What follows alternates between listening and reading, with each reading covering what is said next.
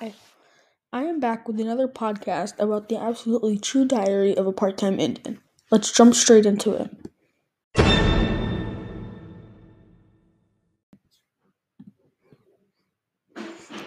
In the absolutely true diary of a part-time Indian, Junior and Rowdy live on a reservation, though they do not want to be there, especially Junior. Junior has a very strong connection with people and wants to make it stronger with someone who has a hard time making friends, his best friend Rowdy. Throughout the story, Junior talks to Mr. P and Rowdy's dad to get who gets more protective of Rowdy and doesn't want Rowdy to be in contact with Junior. The relationship I will be talking about is the relationship between Junior and the graveyard. Junior obviously has a big connection with the graveyard because he has lost a couple people very near and dear to his life. Quote, "It all made me cry for my sister. It made me cry for myself."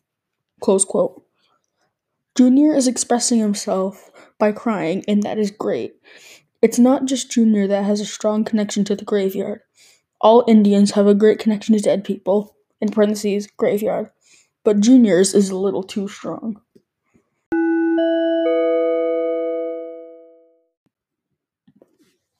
Quote, "But I was crying for my tribe too," Junior states. Even though Junior does not like the reservation, he still has a connection to his tribe. If that doesn't scream strength and connection to you, I don't know what does.